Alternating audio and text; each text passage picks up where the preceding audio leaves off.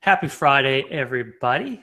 Today is May 20th, and this is episode 21 of our Google Hangouts and podcast on all things DOCSIS. I'm Brady Volk, founder of the Volk Firm and Nimble This. With us, we have the Deacon of DOCSIS, one and only John Downey, CMTS technical leader at Cisco Systems and computer guru here. John, good to have you back. Hey, thank you. I'm trying to get my headphones set up here. Sorry. Yeah, you sound great as always, John. Good video, good audio. It's going well. Prepared well. Yeah, right on time as always. So we've got a great show today. We're going to be talking about DOCSIS 3.1, practical applications and stuff. I also have some miscellany I want to cover, things in the news. There's a lot of companies making announcements about DOCSIS 3.1 rollouts. So, of course, we know Comcast is deploying in 6 different markets. There's European operators like TDC announcing that they're doing DOCSIS 3.1 rollouts. By the end of 2017, they're supposed to cover 1.4 million homes in DOCSIS 3.1. So definitely that's definitely getting its momentum going. Charter's closed the deal now with Time Warner and Bright House Networks. They're going to serve more than 25 million customers across 41 different states. So they're getting, their Comcast is 27 million customers. So they're trying to catch up with. John, I don't know if you have anything to add on that merger or not, but. Yeah, I was thinking about that. I just got back from Boston to the INTX show. It used to be the NCTA show. It's in excess, right? They're still looking for a lead singer. I gotta wonder, it's like, when does that show become the way of the dinosaur or the way of the Western show? Yeah. They try to combine it with the emerging technologies. So it has set good workshops and sessions, but the show floor, something's got to change, right? The way we do business now, and the reason why I thought about that is you just talked about Charter, Bright House, Time Warner merging. The less MSOs we get, the less you're going to have attendance, unless those big MSOs let their employees go. Yeah, there's a lot of cost and a lot of time taken away from sending people to shows like that. So they're only going to send a fewer percentage of their resources to these shows. I think we're going to see the same thing in things like SCT Expo. We see that attendance start drop and stuff. So we're going to see the same thing at these smaller shows. And people are going to say, we're going to do one show a year, and it's probably going to be SCT Expo. But think about how these shows struggle. Think where this show falls. This show falls. It just happened, and like you and I, we're going to ANGA in Germany. So if you're a big, you have to supply, resources for both. So it becomes difficult for those 2 shows. And then if you do CES and SCTE, and so, and I'm not even privy to everything that goes on behind the scenes, but I go to the show and I see the attendance, and it seems like, at what point do you have more vendor attendance than you do outside attendance? Yeah, you have vendors just looking at other vendor stuff. Handing out like trick or treat and going to each vendor's place just to get a free ball or something like that. Yeah, so you can tell me about anything exciting you saw at INTX. I didn't go. I did see one announcement that intrigued me. It was the Nokia Bell Labs announced the world's first 10 gigabit per second data speed over traditional cable access. It's basically a cable that they came up with. They call XG cable. So I like the name of it. It's pretty cool. And they say by using this technology that operators can effectively use existing HFC cables over the last 200 meters to provide unrealizable upstream speeds. So basically, the way I understand this is basically like monster cable, that you can get at like Best Buy for the cable industry. So it's just really high-speed coax cable that goes to high frequencies, super high frequencies. And so I don't know if you saw that at INTX while you were there. There's a couple press releases that basically gives us 4.0. We talked about that a couple shows ago, but this would give you from, say you go, from a node or an amplifier to the home, you can give this full duplex DOCSIS. So I think that's the key right there. It's trying to tie in with the full duplex, FTX, yep, whatever you want to call it, where you have no diplex filters. The upstream, we know we can get a lot of speed on the downstream with DOCSIS 3.1, and even if we go to 1.218 gigahertz on the downstream, we might be able to get 3, 4, 5 blocks of DOCSIS 3.1 at maybe 4K QAM. Looking at 4 to 8K QAM, 5 blocks, that's basically a gigahertz of spectrum, 200 to 1.2 gig. We're looking at 10 gig of speed right there. But on the upstream, that becomes our bottleneck again. There's no way we're going to even get it close to symmetrical speeds. Even if we did 5 to 85, I have a European customer looking at 117 megahertz in the upstream. Most people don't even know about that split, like a 117, 150 split. But the other split that people are looking at is 204, 254. It's like, why would I do that when maybe full duplex is out by then? But to do this full duplex, I need another new CPE, not even DOCSIS 3.1, a new modem past DOCSIS 3.1, and we haven't even deployed DOCSIS 3.1 yet. DOCSIS 5.0. $1 million.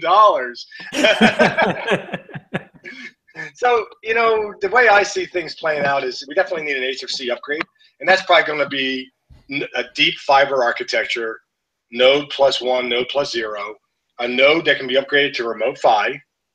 What we do with that last bit of coax, if we can get rid of the diplex filters, we might be able to deploy an FDX type of solution to open up the upstream and do this full duplex. But this might be 7, 8 years down the road, whatever it happens to be. Because I'm going to invest in an HFC upgrade, probably, I think, 85 megahertz in the US upstream. And then I think 1.2 gig on the downstream. Specialized tabs, whatever, to make things levels equal. There's a lot of stuff to decide there.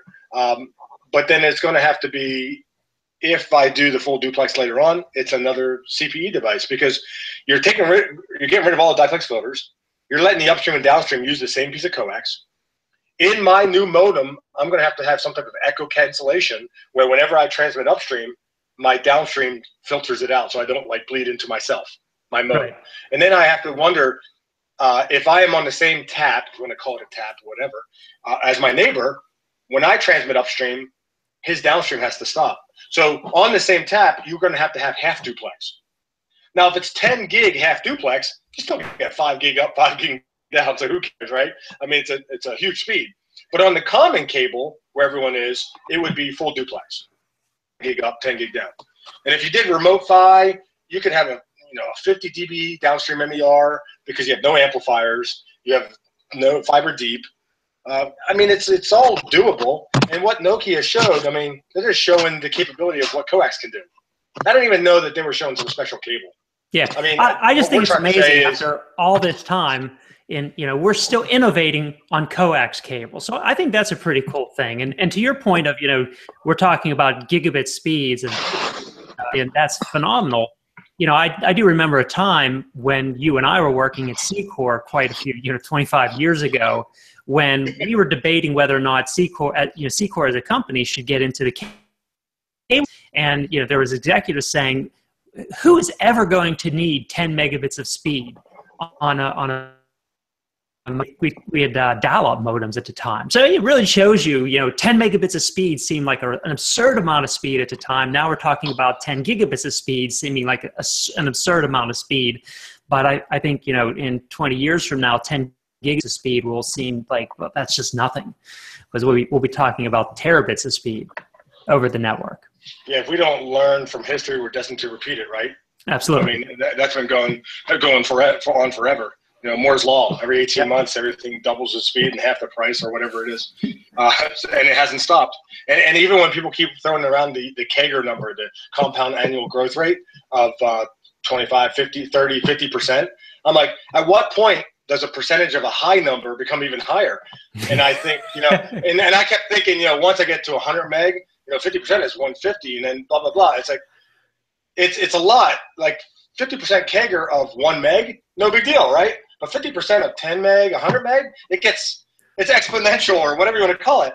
So it's like it's or 50% of 10 gig is a lot. Yeah.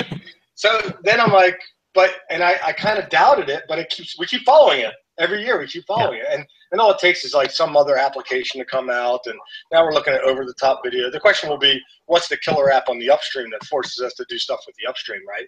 It's like, is it just a marketing ploy where we want to offer symmetrical speeds, but no one's really using it? You know, what are we doing on the upstream? Is it Periscope? Is it home security? Is it high def cameras in your house for home security? You know, what are we doing on the upstream what's going to be the killer app that pushes upstream? Yep, there's a lot of cool things going on there. So a couple more miscellany I have. Cable Labs, the Ingenious Working Group, which is the P&M working group at Cable Labs, Proactive Network Maintenance. They have two new papers that they came out at INTX. One is they developed a novel method to locate signal leakage in the cable plant using both the phase and magnitude of basically a continuous wave signal. And they combine that with GPS, Global Positioning System, and it produces the latitude and longitude coordinates of cable plant defects. So it's something they've been working on for quite some time. It's a nice little system. It's kind of a low-cost signal leakage system. So they have a paper on that. I think they. So downstream generation. So generate in the head end. Yeah, generate. Well, they can. Yeah, just do a CW signal in the head end. So, but it's a really nice system. They have a nice demo. You can you drive around in the vehicle, but it's a different way of doing signal leakage detection. The other paper that they have is they demonstrated a new time domain reflectometer, or TDR. That is basically looks at signals in the any cable modem that has full band capture. They look at standing waves that you have, and then they do an inverse Fourier transform on those ripples, and they can very accurately determine where plant impairments are that would come from things like corrosion, animal chews, stress fractures on the coax cable, anything that's going to cause anytime that you see like the little ripples and stuff, it creates a standing wave on your forward path channels. And so they can very accurately determine the distance to where and locate where that impairment is. So we're just adding more capabilities to our proactive network management solutions, or network maintenance solutions. Almost we can use the same formulas we use on the upstream for distance to fault, or distance in the cavity, or distance between two faults of a cavity. Yeah. 492 times loss propagation. We used to call that FDR, right? Frequency division, or frequency domain reflectometry, not really TDR. So I'm wondering why Cable Labs didn't decide to call it FDR, unless there's a problem with JDSU Viavi, because they had the old CLI 1750 device, I think it was called, that did FDR, frequency domain reflectometry. Yeah, it's just it's the same technology. The thing is, we just have millions of modems out there that are deployed that have full band capture capability, and we can pull those modems. We see a standing wave. We can very quickly triangulate in on where the leak is. So it's a good paper. It's good. It's the technology is not necessarily new, as you're saying. It's been out there for some time. It's just we're able to take advantage of it in all the DOCSIS 3.0 modems that have full band capture capability. But as well as I, it's only the 3.0. I don't think any 8x4 3.0 modem has it, right? I think it's all the newer modems, like the 16x4 or 24x8 and 32x8 modems. Yes, there are 8x4s that have it. If they have the Broadcom 3380 chipset or higher, and I think it's the Puma 5, Intel Puma 5 chipset and higher, if they have the right firmware in them. So there's like that caveat. You got to get the upgraded firmware in them. Did Cable Labs come up with a generic terminology? Because isn't Broadcom FBC a Broadcom term? Full band we've gone back and forth on that, and I think we settled. We came to the conclusion that FBC was not trademarked. We can use full band capture. We were going down the route of saying, I think it was CPE capture or something, some terminology like that. But full band capture. We're allowed to use that. Once again, we thought we couldn't use it, and we realized we can use it. So it's cool. Okay. Good. So going back to your first, I want to comment on the first thing you talked about was the CW generation with maybe some phase or amplitude modulation on the CW for leakage. I know Ron Rannick is on a working group as well. How do we translate that into a remote PHY solution? Because there's no RF in the head end for a remote PHY solution, because the PHY now will be out in the field at the node. So that node has to generate this CW carrier, or that node has to generate CW with some modulation on it to distinguish that it is a CLI carrier, something for me to test CLI. Yeah, that's a good question. I have to take that back to the Ingenious working group and ask, how we would be doing that in a remote PHY solution. Yeah, I mean, even when we do remote PHY, like Viavi, which is the old JDSU, their path track's not going to work anymore, right? I mean, there's no upstream RF. It's all digital out there. There's a lot of work going on right now to make sure that any type of remote PHY solutions, no matter who the vendor is, supports things like upstream capture, upstream spectrum analysis, because that is extremely important. Because you don't stick a path track solution or any type of return path big box monitoring solution out in a node easily, or even downstream sweep, right? You won't have any sweep points. Yes, you can't inject any sweep. All the traditional ways of testing the plant that we've used in historically really go away, and PNM then becomes extremely important for us to have those type of solutions out there for remote PHY. I agree. You talked about, as long as we've been in cable, and cable TV started in 1948. We've been in it for a long time. And we still come up with like the simple things that can make a difference. I ran into Brad at Holland Electronics at the show, and he was showing me his F connector. F connector. How long has an F connector been around, right? It's like, what can you really do with an F connector or an F81 barrel? It's like, how can you really change it? Are these the self-terminating ones? They're sort of self-terminating, right? They're spring-loaded. Yeah. So I wouldn't call them self-terminated. More like it's a pin. Say you have an F connector with a pin. So it's a pin connector, not a feed-through connector. When you disconnect it, say from the wall plate or whatever, it's not just an antenna sitting there. The pin kind of pushes away, so it's more like an open. And I asked them, it would be cool if once the spring load pushed away, that internally there was a 75 ohm resistor to ground. Yeah, that would be more space, cost, blah, blah, blah.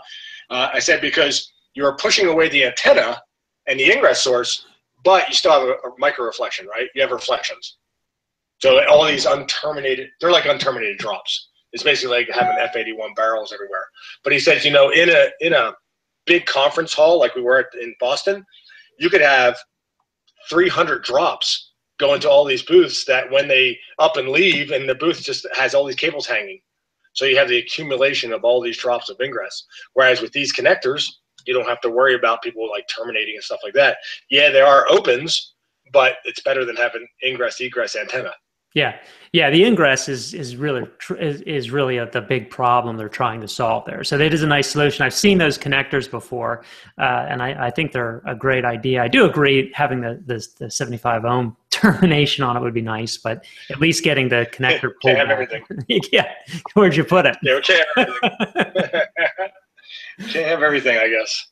Yeah. So, okay, on the DOCSIS 3.1, we wanted to talk about a couple of different things. One of the things that I have been hearing from a number of operators that are sort of hesitant to even look at DOCSIS 3.1 is they're hearing things like, well, they have to replace all the equipment in their plant. They have to change splits, and they're concerned about peak to average power ratio. And I wanted to clarify some of those things that. Initially we were worried about peak to average power ratio. I think we talked about that last week or last podcast with Ron that, peak to average power ratio is something people were initially concerned about at the very beginning. And what that is we have these pilot carriers. I think you were going to talk a little bit more about those, but pilot carriers are at a higher power level than the average subcarrier in the OFDM channel. And we were concerned that these pilot carriers were going to cause, have too much peak power versus the average power of the channel, and that would cause overdriving of RF amplifiers, the hybrid gain blocks, and we would need to upgrade the amplifiers to gallium gallium gallium nitride amplifiers, and so we just have to replace everything. And what we found out over time was actually, these pilot carriers, there's so few of them that the peak power just gets swamped out by the average power, and it's really not a problem. So that kind of said, no, we don't need to replace all the RF equipment out there. A big concern was downstream laser clipping. Also laser clipping. More so than amplifier compression. Yep. And Ron ran some numbers, and he found out that even though the pilots are 6 dB higher than all the rest of the sub-carriers and even a 192 megahertz OFDM block, that it adds an average power of maybe less than a dB. Yeah, so it's basically a moot point. Don't worry about it. Yeah, so it's really not that big of a deal. And that's not really going to be a concern. My concern would be more like upstream laser clipping.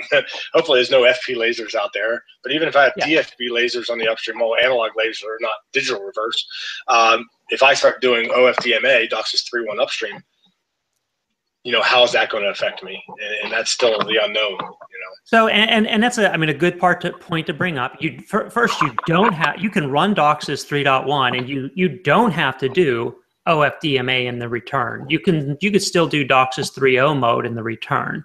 But if you wanted to do OFDMA in the return, a lot of people think, I have to do like 96 megahertz of spectrum in return. But the return, the DOCSIS 3.1 specification allows you to do an OFDMA channel in a return as small as a 6.4 megahertz bandwidth. So you can do a really small OFDMA return channel just to start experimenting with it in a return, and take that capability of the increased modulation capacity of DOCSIS 3.1 in return. And so one of the things I'm telling people is you can do DOCSIS 3.1 in the downstream and in the upstream without making any changes at all in your plan, and take advantage of what DOCSIS 3.1 has to offer. And I think that's why we're seeing so many cable operators starting to say, hey, we're deploying DOCSIS 3.1 now, or making plans to do it within the next year.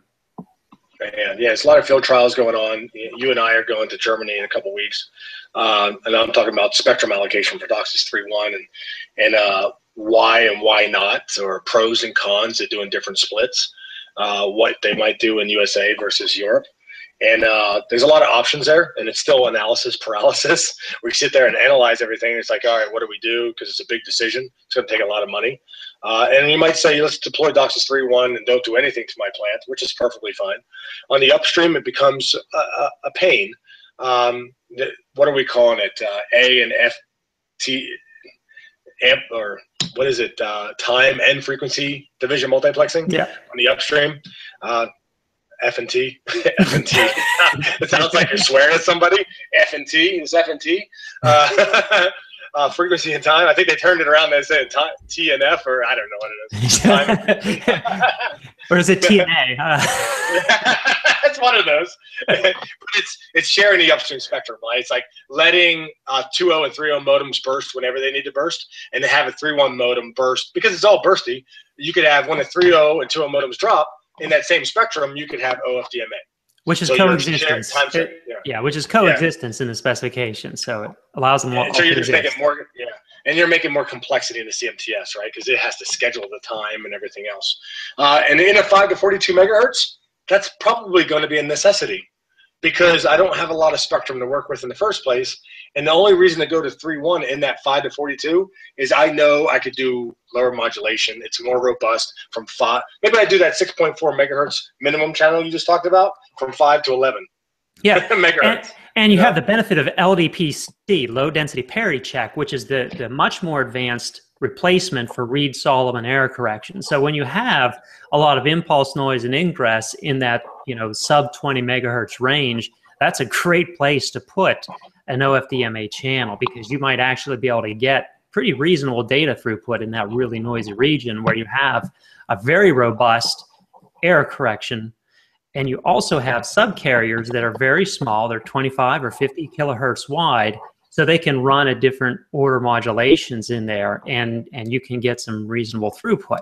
You never could put a 3.2 megahertz QAM in some of these noisy areas that have just Reed-Solomon error correction, because they're just going to drop packets of data and perform them. They may not even, you may not even have a modem be able to register in that area. You might you'd have to run QPSK, and at that point, it's like, what's the point? I mean, your throughput is so low. It's kind of like, what's the point? So, I mean, I running some numbers, 5 to 42, running maybe 16 QAM in the low end, 64, maybe at the very high end, and 256, or 1K QAM in the middle, where because some of these systems have a good MER. And you could probably get close to 300 megabits per second. Whereas you look at that same spectrum with ATDMA, 4 ATDMA channels, that's 108.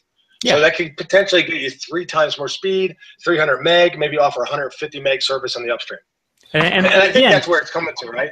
This is without, potentially without making any changes to the plan. I think the key concern could be the return path transmitter, because that becomes the weak link where we could have laser clipping. So the remote PHY then really becomes a nice solution to get rid of that return path, the analog laser, and replace it with a digital laser when we start to make a change there. So now maybe the change becomes, if we want to take full advantage of 5 to 42 megahertz without changing out the rest of the plant, is just replacing the fiber node with a remote PHY.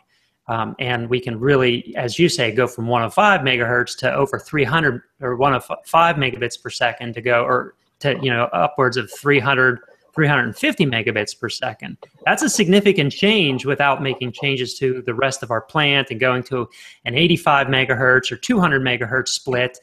Within the next 1 or 2 years, we could push that off for 3-4 years. That's a heck of a gain. Yeah, but the big problem with remote PHY up front is you basically have to have an all digital lineup. There can't be any analog video channels, right? I mean, your downstream video has to be all QAMs, basically, because you're going to be generating all those QAMs from the node itself. But you talk to a majority of carriers today, or operators today, and they're headed or having the migration plans to go to all digital. And some of them are talking about going to, how do I get to an all IP solution? Because they just, if they're looking at going to all digital and going all MPEG, they actually want to figure out how to get to an all IP solution. I thought it was ironic how Comcast, talked about analog reclamation, and they started using the term digital reclamation, going from MPEG 2 to MPEG 4, get even more compression, right? Yep. So, there's a lot better compression. And we talked about the next compression past that was like HEVC or MPEG 5. I don't know what you call it. Yeah. What do we call it? HEVC? H264? Yeah. There's some acronym or initialism, but it's just more is better. More is better. If Ron's watching, he would say abbreviation. Abbreviation is the generic term for acronyms and initialisms, or something like that. So, what else did I see? INTX. I didn't see a lot of people walking around. Even Cisco, we didn't even have a booth. We had a suite. So basically, we didn't have an open booth that people could just walk in. You had to be invited in and brought in with a Cisco employee. And that's what it seems like the INTX is becoming. Is more. It's always been suits, right? The NCTA show is always suits. And then the suits and ties, not so much ties anymore, but it's all the higher end guys, CTOs, CEOs, stuff like that, the decision makers, the money guys. Whereas SCTE is all technicians and hardware and stuff that you can deploy today, showing people how to optimize stuff. So if it's all suits at these shows, then having suites makes more sense. At what point do you stop having open booths? It's like, what's the point? Right. Yeah, and that's why I'm wondering about this INTX show. It's like, how long before you figure out that it's a shift in how we do business? Do you make it more virtual? Have a GoPro and people walk around and people can attend virtually? Yeah. There are a couple virtual shows which I've attended. They don't go over so well. They're kind of lame. You can't control a drone. You can't control a drone remotely. Just fly over top. Yeah. So. But that one came and went. And back to the 3.1 stuff, and we're going to talk in Germany and ANGA on DOCSIS 3.1 spectrum allocation. I'm looking at the 5 to 85 megahertz on the upstream as a good option in the U.S. It still allows me the downstream to do the legacy MPEG-2 set-top boxes. I know some of them have a downstream control channel for the MPEG, the set-top box, and they are frequency agile, but a lot of systems are focusing on a 104 megahertz downstream control channel for those millions of legacy set-top boxes. So that right there is restricting me to upgrade to even a higher split on the upstream. Because if I increase my upstream split, it decreases my downstream, meaning I eat into my downstream. Right. And that's the controlling thing there. It happens to be some of the legacy set-top boxes. So even the 85-105 split is actually dropped down to an 85-102 split. So you might see diplex filters that say 105, but they're probably more like 102. That way the 104 downstream can still get through the system and control those millions of set-top boxes. So the 85-102 split makes sense. Digital reverse before I go remote PHY, EDR, the enhanced digital return, that gets rid of laser clipping as well because you're digitizing the upstream. You could still have A to D clipping though. So if you have a lot of ingress and noise coming in, your A to D in the node itself could have some clipping there. So that, I mean, there are some things we have to make this stuff work that might be more palatable as far as cost goes. The flexible solution taps, I think, they help a lot with upstream transmit level issues. I think what is it? A flexible solution tap? Taps. It's a tap with equalizers. It's a tap instead of just a reverse pad that they have equalizers or cable simulators in the taps. So it's almost like instead of just balancing your amplifiers, you would balance your taps as well. Okay, so this is just to adjust the forward and return transmit power of the cable modems and receive power of the cable modems, right? Correct. It's almost like you're trying to balance the tap for the cable preceding the tap. Right. So there's a lot of coax cable which has nonlinear loss. You take the tap and you try to balance that out, so you're coming almost flat on the downstream out, and then going in, you're transmitting close to 43 to 45 dBMP. Yeah. Okay. I just not heard that term used for them before. I think it might be a Cisco term. Is FST. Yeah, you guys come up with a lot of great your own names for stuff. So, but you're big enough, you can do that. Sometimes it's just me and Ron. Or maybe it's just me. I make up names. See if it'll stick. Yeah. But back to the spectrum allocation. In Europe, a lot of systems are 65 megahertz in the upstream. So going to 85 doesn't make sense, right? No, no. Their next logical jump is, their next logical jump is 204. But I ran into another European vendor that's thinking about, and this is a split. I think it's in the spec, but no one really knows about it or no one talks about it. It's a 117, I think 150 split.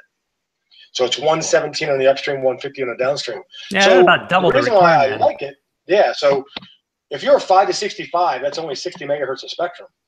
From 65 to 117, that's another, 50? So you're almost doubling your spectrum without going too high, eating into more of my downstream. And to do a 204 upstream, that's going to be a lot of coax loss if you plan on using anywhere above maybe 120 or 130 anyway because of the coax loss. So your upstream transmit levels are going to suffer quite a bit. And we always talk about, it's like, what are we going to do in the upstream? We don't have AGC in the upstream. On your downstream amplifiers, you have it. Well, in Europe, maybe they're node +1, so they don't have a lot of nodes anyway. And a lot of underground, right? I was going to say, they have so much underground. I don't think it's going to matter for them. And so. Remember, like when you and I worked at Secor, we had special amplifiers. I try to forget those days. all the housings had all the connectors on the bottom, right? Yeah. That way, because it's all underground, so it's easy to go in and out on the bottom of the housing. But it's all underground, so temperature's not a big concern. But you still have all the coax loss, you have all the splitters, you have all the taps. So higher frequencies on the upstream are going to have more loss. So now I need modems with an even higher transmit level, unless I have this flexible solution taps. So if I have the taps to help balance this out, that'll help. We even talked about 5 to 85 megahertz. If you do have 3 or 4 amplifiers in cascade, I would opt for the thermal equalizers on the upstream. Yeah. Not just regular reverse EQs, but thermal reverse EQs, especially if it's aerial cable. Or if you have the Nokia XG cable, that solves all these problems. Zero loss. Zero loss. Super collider, superconductor. That's right. It's cold, super cold.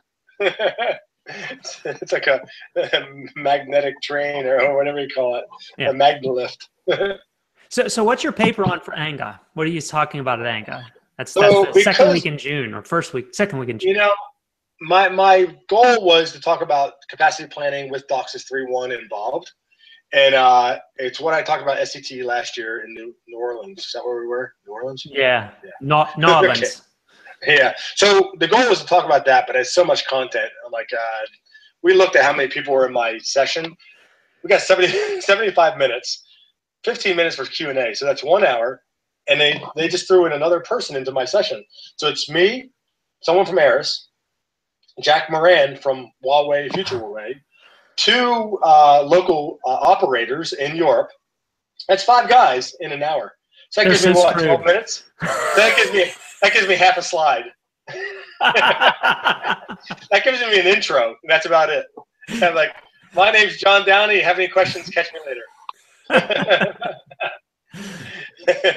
So I'm hoping to go first so I can take all of Jack's time and all the other guys' time.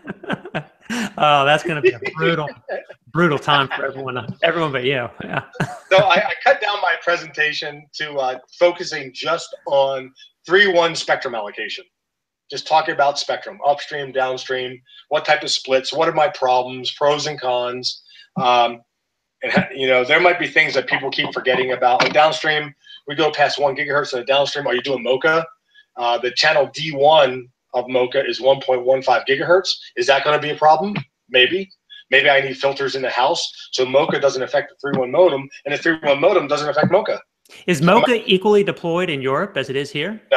No. And so that's going to help me over talking about this over there. They won't have to worry about it. Don't spend a lot of time on that. I'm like, you don't have to worry about MoCA, but keep in mind cappuccino. But there might be that LTE. LTE might be just for 4G cell phone. Yeah. 700 to 800 megahertz. I found out also in Europe. I talked to one of our European SEs or sales engineers, and he said, we talk about remote control cars and stuff being at 27 megahertz, 48 megahertz, whatever. Garage door openers are at like 315. They have some boat navigation, I think, in some of their boats and stuff that are at 400 and some megahertz. So there might be some frequencies, because we talk about digital off-air broadcasters, LTE, 4G cell phone, like what is potentially over the air that can get in? And it might be things you don't really know about or you don't think about. In New York, it used to be taxi cab drivers using old landline or mobile walkie-talkie stuff at 33, 36 megahertz and stuff like that. That stuff just kept getting in. Downstream, older, remember the old cordless phones at 900 megahertz. So there might be things that we don't think about because we haven't gone past 860. Right. Well, now we're going to 1 gig. Now we're going to 1.2 gig. Remember the old MC squared cable? Was that Times Fiber? Where it had a known suck out at like 530 megahertz, and then they changed the manufacturing process, and now it has a suck out at 1.1 gig. Well, now that you're not even we might see it now. Maybe it's a good thing. I don't know. But it's like we haven't seen past 860 or 1 gig, so maybe we have to sweep it again to 1.2 gig and make sure. And 1.2 gig, some of our amplifiers and roll off and accessories. And what's the stop frequency of JDSU sweep gear? Do you know? What's it go out to? I think it's 1 gig. I think it stops at like 1.02 gig or something. I don't think it goes beyond that. Yeah, I think you're right. Yeah. So that's a good point. It's like, are they going to update that? Would people update it knowing that they might not be able to use that equipment if they ever go to remote PHY anyway? Yeah, I know when I worked there, sweep was not something that we were investing a lot of resources in because it was working great. As an operator, do you just say, let's almost go back to the old way of things and we'll just insert a few carriers out there and use the full bandwidth capture of the modems to see what's going on. See if they're rolling off. Or you could even put a 192 megahertz OFDM channel out OFDM. there and look at what happens to it, because that actually makes a great sweep channel. If it's flat, fills the whole spectrum in, right? Yep. If it's flat, you're good. If it's rolling off or sucking out, you're not good. Yeah, exactly. Because you can use a full band capture modem at the end of line to see what the quality of the end of line is then. Yeah. So that's the type of stuff I'm going to talk about in Angu, is the spectrum allocation, and try to focus on that. And then upstream and downstream. So 12 minutes. I don't know how much I'll get through in 12 minutes. Hell, we've been talking for 45 minutes, right? Yeah, we were only going to do 15, so. Yep. All right. Well, I'll be at ANGA. I'll be talking on implementing PNM. Implementing PNM. All right. Yeah. That's what I'll be talking about. Hey, I got to do another selfless plug. Is it selfless? No, it's selfish. I'm going to do a selfish plug. I'm talking at Cisco Live in Vegas, July 13th. So there's 2 DOCSIS workshops, 2 hours apiece. Tuesday at 8 a.m. in Vegas. So 8 a.m. is not so bad, maybe. And 8 a.m. Wednesday is my session. We're talking about CBR8, features, troubleshooting, DOCSIS 3.1. That happens to go to Cisco Live. There's not a lot of cable guys that go to Cisco Live because it's a lot more expensive than SCTE, and it's very Cisco focused. But if anyone happens to be out in Vegas in July or is thinking about going to Cisco Live, check us out. So there will be 2 DOCSIS seminars that will be worth going to. See, I was going to ask how you go to Cisco Live, how you get tickets to Cisco Live. I didn't know you had to pay for them. I thought you would just send me one or something. I'll see what I can do. They usually have a good party too. I found out they have Maroon 5 playing Wednesday night. Oh wow! So they brought in Maroon 5. Yeah. People should go to Cisco Live. Get to see Maroon 5. Yeah, just for that, just for the party. Yeah. All right. All right. Well, I think we covered all our topics. John, good seeing you. Thanks for hanging out. Everyone, thanks for joining, and hit the subscribe button if you're watching YouTube. Catch the podcast. Go ahead. One more thing. One more thing. You sound like the Apple guy. I feel like I'm like one of those talk show guys, like Bill Maher or something. And by the way, I'll be at the Vegas Theater on April 29th, and then I'll be at Showtime and at Palladium. Except you're not rich like them, so. Yeah, really. I'm actually going to be at SCTE Southern California chapter in LA Wednesday. So I'll be out in LA Wednesday, and I'll be talking with the SCTE Southern California chapter in LA. That's a great chapter. Tell them all I said hi. I know a lot of guys out there. So. Yep. So I'll be out there Wednesday. Excellent. All right, John. So long. A pleasure as usual. Yes. Bye-bye.